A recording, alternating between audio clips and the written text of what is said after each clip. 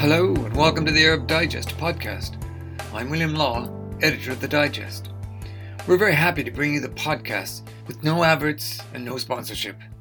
If you're enjoying our podcast and want to support analysis and commentary in the Middle East and North Africa that is truly independent, please consider a donation.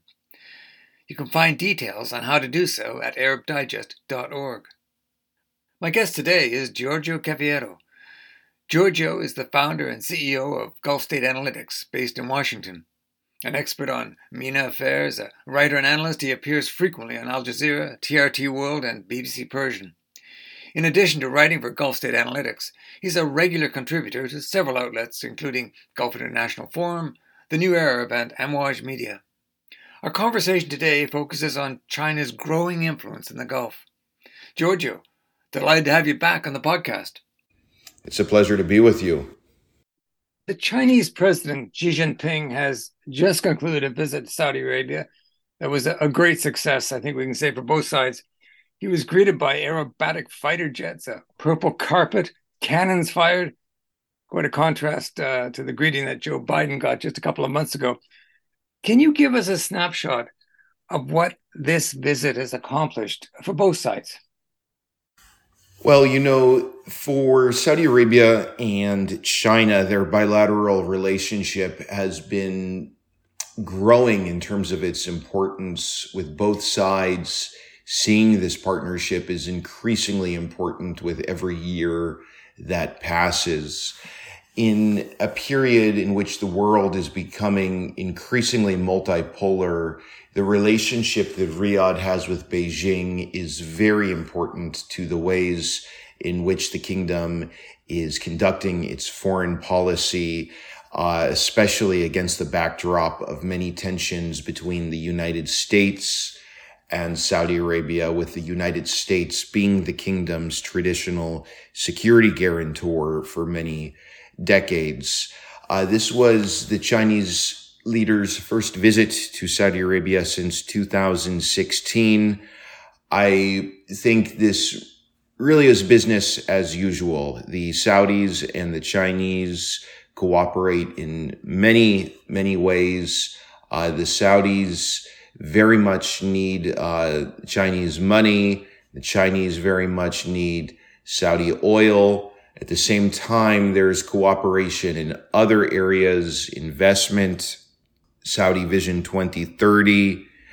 They also have ties that do have some defense and security dimensions to them, although this is mostly a relationship that is oriented around economics.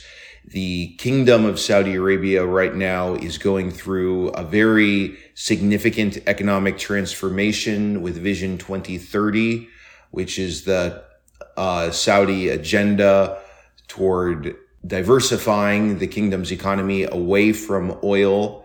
And also at the same time, there's China's Belt and Road Initiative, which Saudi Arabia has an important part of. And there are a lot of synergies between Vision 2030 and the Belt and Road Initiative, which do a lot to help us understand the reasons why on both Riyadh and Beijing's side, there's so much value that's placed on this bilateral relationship. And when you look at the relationship between the two of them, because that's important too, isn't it? How do you see that? How do they, because they share the same sort of authoritarian ideology, but how do you think they get along? Well, it's a very good question you raise. In many ways, I think the Saudi leadership gets along better with China's leadership than with the leadership in the United States or other Western countries. Obviously, on numerous occasions, Western officials have criticized the Saudi government for its record on human rights. And this is, from the Saudi government's perspective, a form of meddling in Saudi Arabia's domestic affairs. It's not welcome. The Saudi leadership gets very angry when American, British, or European officials raise these types of issues. The Chinese leadership, as you know, doesn't criticize foreign countries on the human rights front. China has a non-interference doctrine in its foreign policy. This is something that sits very well with officials in Riyadh. They like many aspects of the Chinese approach to doing business in the Middle East. And again, one of these main reasons has to do with the fact that the leadership in China does not criticize Arab countries or really any country at all for being undemocratic, being authoritarian, or violating human rights of its citizens.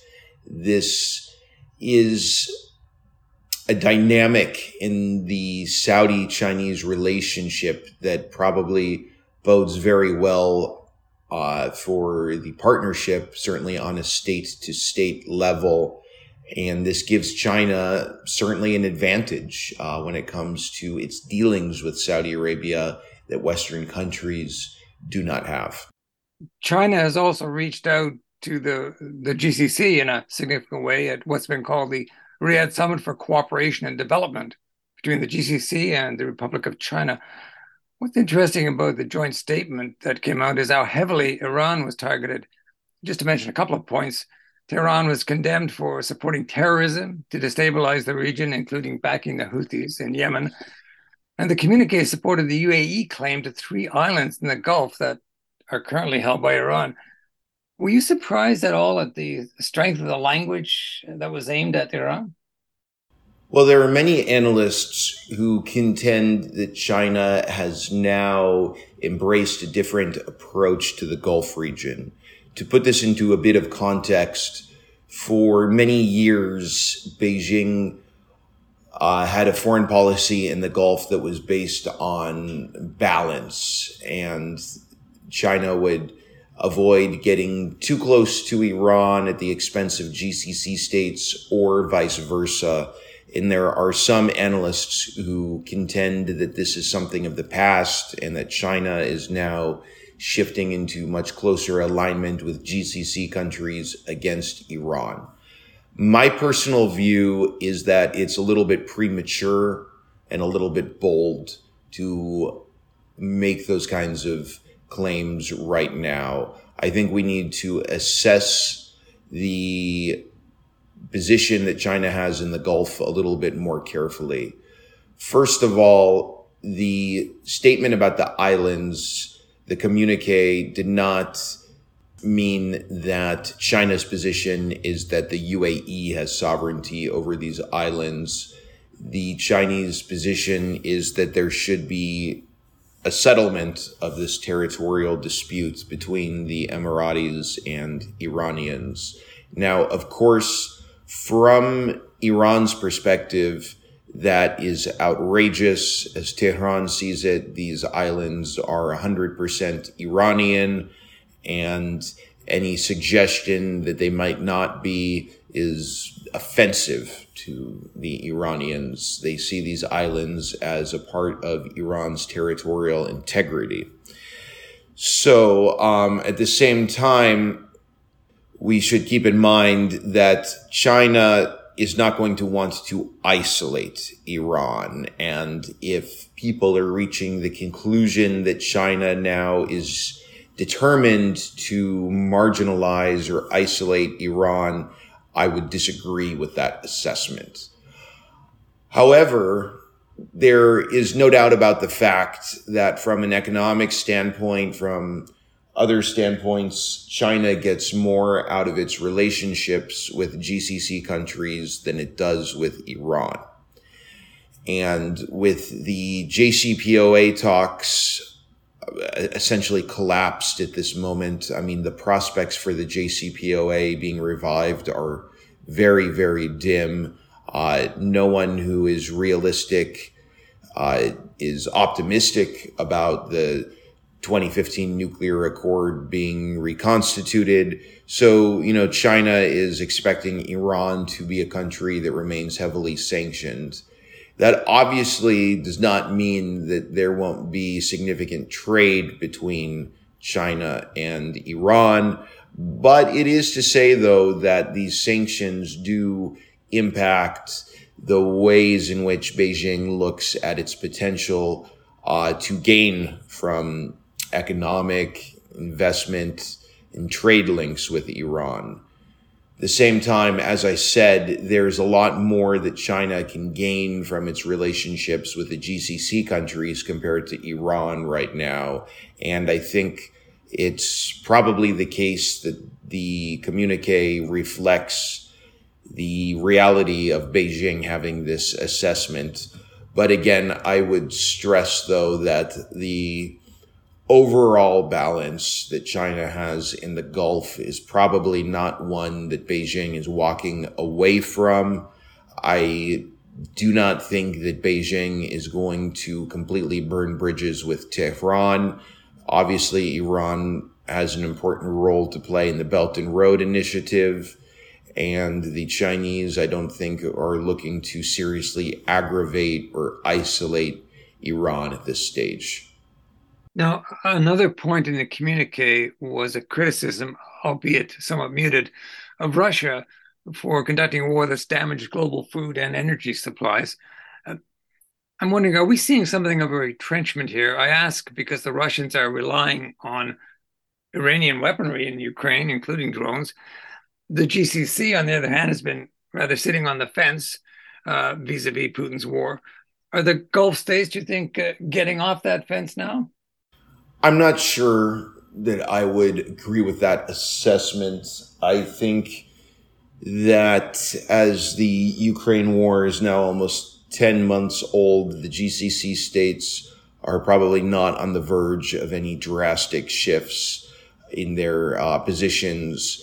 To be clear, really from the beginning of this conflict, going back to a UN General Assembly resolution in early March, the GCC states have never had a problem condemning the war that Russia waged against Ukraine. And there have been numerous UN General Assembly resolutions in which the GCC countries have voted in alignment with the West against Moscow. However, when it comes to questions about actions the GCC states might take against Russia, such as possibly giving arms to Ukraine or implementing sanctions on Russia, the GCC states are avoiding those kinds of moves. The Gulf Arab perspective is that the crisis in Ukraine is very much a European conflict and that they are not required to take a side. They are preparing for a more multipolar world in which Russia is one of the poles in this geopolitical order, and they have deepened their cooperation with Moscow in many areas, whether we're talking about energy, counterterrorism, investment, trade, tourism, so on and so forth. They see this cooperation with Russia as being very important, and they don't want to burn their bridges with the Kremlin over the situation in Ukraine. I think that the GCC countries are unlikely to fundamentally shift their positions on this conflict or fundamentally change their relationships with Russia. I think sort of the balancing act between East and West is set to continue. However, there's one caveat. In the extreme scenario that Russia would use nuclear weapons in Ukraine, I do think that would cause GCC states to change their relationships with Putin's government. But without that extreme scenario unfolding, I don't see GCC countries taking any concrete steps to isolate, squeeze, or single out the Russians over the situation in Ukraine. Yeah, the policy of pragmatism that you've discussed with the vis-a-vis the Chinese, we're seeing it emerging very much now with the GCC in that war. I recall a slogan of Mao's that he laid down during the Long March, and it's this: when the enemy attacks, we retreat. when the enemy retreats, we attack. Is America in retreat in the Gulf? Because certainly on the economic and diplomatic front, China would appear to be attacking. I don't think it's correct to say that the U.S. is withdrawing from the Middle East or from the Gulf sub-region. When you look at the American military presence in GCC countries, it's very evident that the U.S. remains extremely involved in the GCC. There's no doubt that the United States remains the security guarantor for all 6 GCC states. There's no indication that the Chinese, the Russians, or anyone else in the world could or would replace the U.S. in this role, at least anytime soon.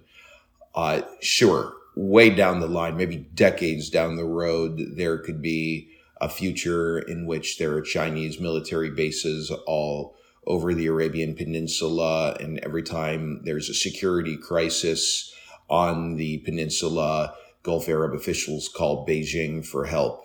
But we're that's a long ways away. I think it's pretty clear that for the foreseeable future, it's the United States that's going to be the security guarantor for the Gulf Arab states. And I think when it comes to the security dimensions of the Saudi relationship with China, we should be careful when analyzing those. So far, it seems to me that the kinds of weapons that the Chinese are selling to Riyadh, such as armed drones, are ones that the U.S. has not been willing to sell to Saudi Arabia. And the ways in which China is helping Saudi Arabia with its military development is very much about these kind of niche areas. And as I said at the beginning of this program, the main dynamics in China and Saudi Arabia's partnership are economic, and the security dimensions are much less important than the economic ones. I don't see China posing a serious challenge to the role that the U.S. plays when it comes to the defense of Saudi Arabia and the Saudi state's territorial integrity. You know, a number of years have passed since the Kuwait crisis of 1990, 1991. But I think when you talk to Saudis today, I mean, they do remember that whole episode when it was the U.S. military that defended the territorial integrity of the Saudi state. And I think there are very few people in Saudi Arabia who would tell you with a straight face that they think that China is on the verge of either being able or being willing to play that kind of role. Let's also remember back in January of this year when the Houthis carried out those missile and drone attacks against Abu Dhabi. It was the Emirati officials. They didn't make a phone call to Beijing. They didn't call Moscow. They counted on the United States for assistance during that crisis. So for all the tensions between the U.S. and Saudi Arabia, and for all the all the talk about the lavish reception that the Chinese leader had in Riyadh earlier this month, we should definitely keep in mind that China is not on the verge of replacing the U.S. as the kingdom's security guarantor. Yeah, I agree with you on that, Giorgio. Certainly not likely to happen in the short term, if indeed ever. But on the other hand, when you look at the anger among some Democrats in Washington towards the Saudis, towards the Emiratis, I'm thinking of Tom Malinowski, who has proposed legislation that would pull troops and a missile defense system out of both the UAE and Saudi Arabia, and along with that, a letter that referred to the Gulf countries as client states. I mean, that causes a lot of anger, and there's anger on both sides. How will the Chinese use that? Will they weaponize it to advance their economic interests? That's a great question. You know, from the Saudi perspective, I think they're is a fair amount of uncertainty when it comes to the political environment here in Washington. We have presidential elections every 4 years, and there are changes in U.S. foreign policy from one administration to the other. You have some segments of the Democratic Party that are becoming increasingly anti-Saudi. Take a listen to some of the stuff Bernie Sanders, for example, has to say about Saudi Arabia. Certainly officials in Riyadh don't like hearing any of that. And then contrast that to the political environment in Beijing, where there's much more consistency, and the Saudis are able to safely bet that in 5 years, 10 years from now, there's not going to be new leadership in China that takes a fundamentally different approach or have different rhetoric towards Saudi Arabia. So they see Chinese system being much more consistent, and that's something that they find appealing. The volatility of U.S. politics does have an impact on the way the Saudis and others in the GCC view their relationship with America. Now, having said all of that, the point I made previously is still very relevant. For all the headaches, all the difficulties, and all the anger that is in play in U.S.-Saudi relations, officials in Riyadh know that there's no country that's on the verge of replacing the U.S. as the kingdom's security guarantor or the security guarantor for any of the other GCC states.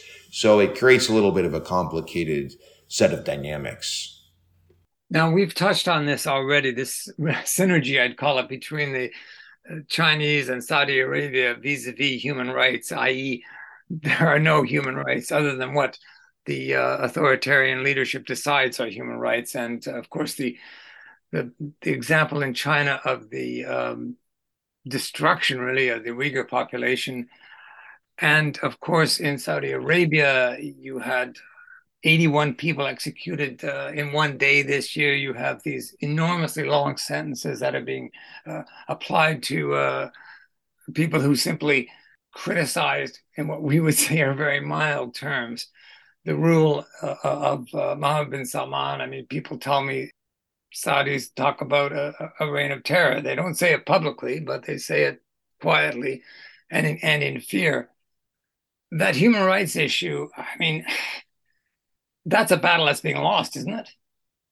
Yeah, well, the human rights situation in Xinjiang is something we should bring up here. The fact that it's really not an issue in the relationship between the Saudi and Chinese governments is significant. Since the mid-1980s, the King of Saudi Arabia has officially been the custodian of the two holy mosques. Much of the legitimacy of the Al Saud family in Saudi Arabia is rooted in religion, in Islam. And it's the tradition that the Saudi leadership stands in defense of pan-Islamic causes around the world. And therefore, the total lack of criticism on the part of the Saudi government toward China for carrying out what a handful of Western countries have called a genocide against China's Muslim minority is pretty significant. But it brings us to this important point you raise, which is about synergies between different authoritarian countries. And also it touches upon this point I made earlier about the non-interference doctrine in Chinese foreign policy, which Saudi Arabia is clearly reciprocating here. The Saudi leadership doesn't want to set a precedent where countries are criticized for their human rights abuses at home.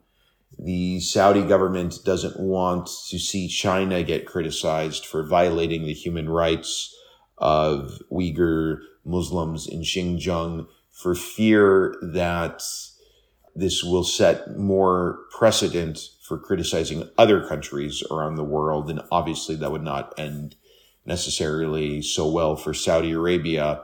So there is a shared interest in creating a world whereby governments can basically do what they want to their citizens at home and not even get criticized for it. So while I think there are probably many Saudis, who are conservative Muslims who read about human rights abuses in Xinjiang and they find it terrifying, the Saudi government has no interest in criticizing China on this front. And at the same time, the Saudis understand that China reacts to criticism. And the countries around the world whose governments do not criticize China on human rights issues receive better treatment from Beijing. And given the extent to which China is so important to the future of Saudi Arabia's foreign policy in a more multipolar world, given the extent to which China is so important to Saudi Arabia's Vision 2030 agenda, I think the view from the Saudi government is also that China is simply too important for us to risk anything with them over the Xinjiang file.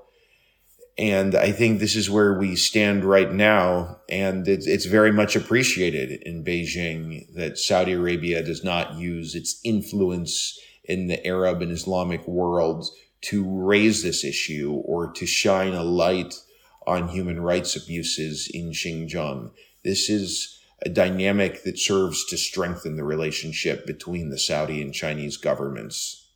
Now, we're just on the cusp of a new year, 2023. So I'm going to ask you, Jojo, looking ahead to 2023, how do you see this China GCC relationship developing?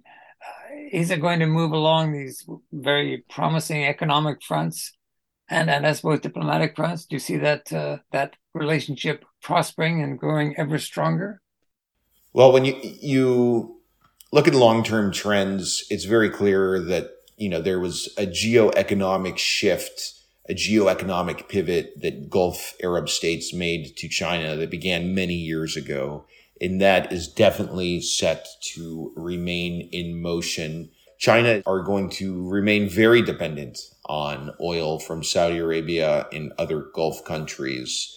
They need to be able to count on the GCC states when it comes to supplying oil. And obviously, the Belt and Road Initiative is so important to Chinese interests. And the Middle East, given where it sits geographically between China and Europe, is going to be a very important region when it comes to the Belt and Road Initiative and in China's foreign policy. I have a difficult time seeing these relationships between China and GCC states not becoming more important in the future. From the perspective of GCC states, China is just simply too important to not invest in.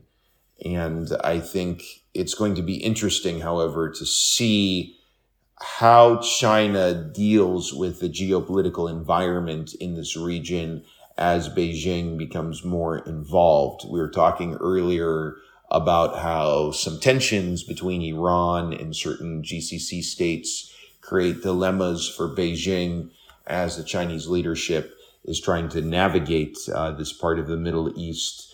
I think these will pose some serious challenges to China. I think as China wants to be seen as kind of a balancing, or wants to be seen as a player with a balanced foreign policy, it might not necessarily be easy for China to always strike this balance. Arguably, the communique earlier this month threw the balance a little bit out of whack. We'll have to sort of see what comes next in 2023 for the China-Iran relationship. Also, another thing we'll have to keep an eye on is the extent to which the United States puts pressure on GCC states to cool ties with China. I am not necessarily sure there's so much that Washington can do to achieve this outcome.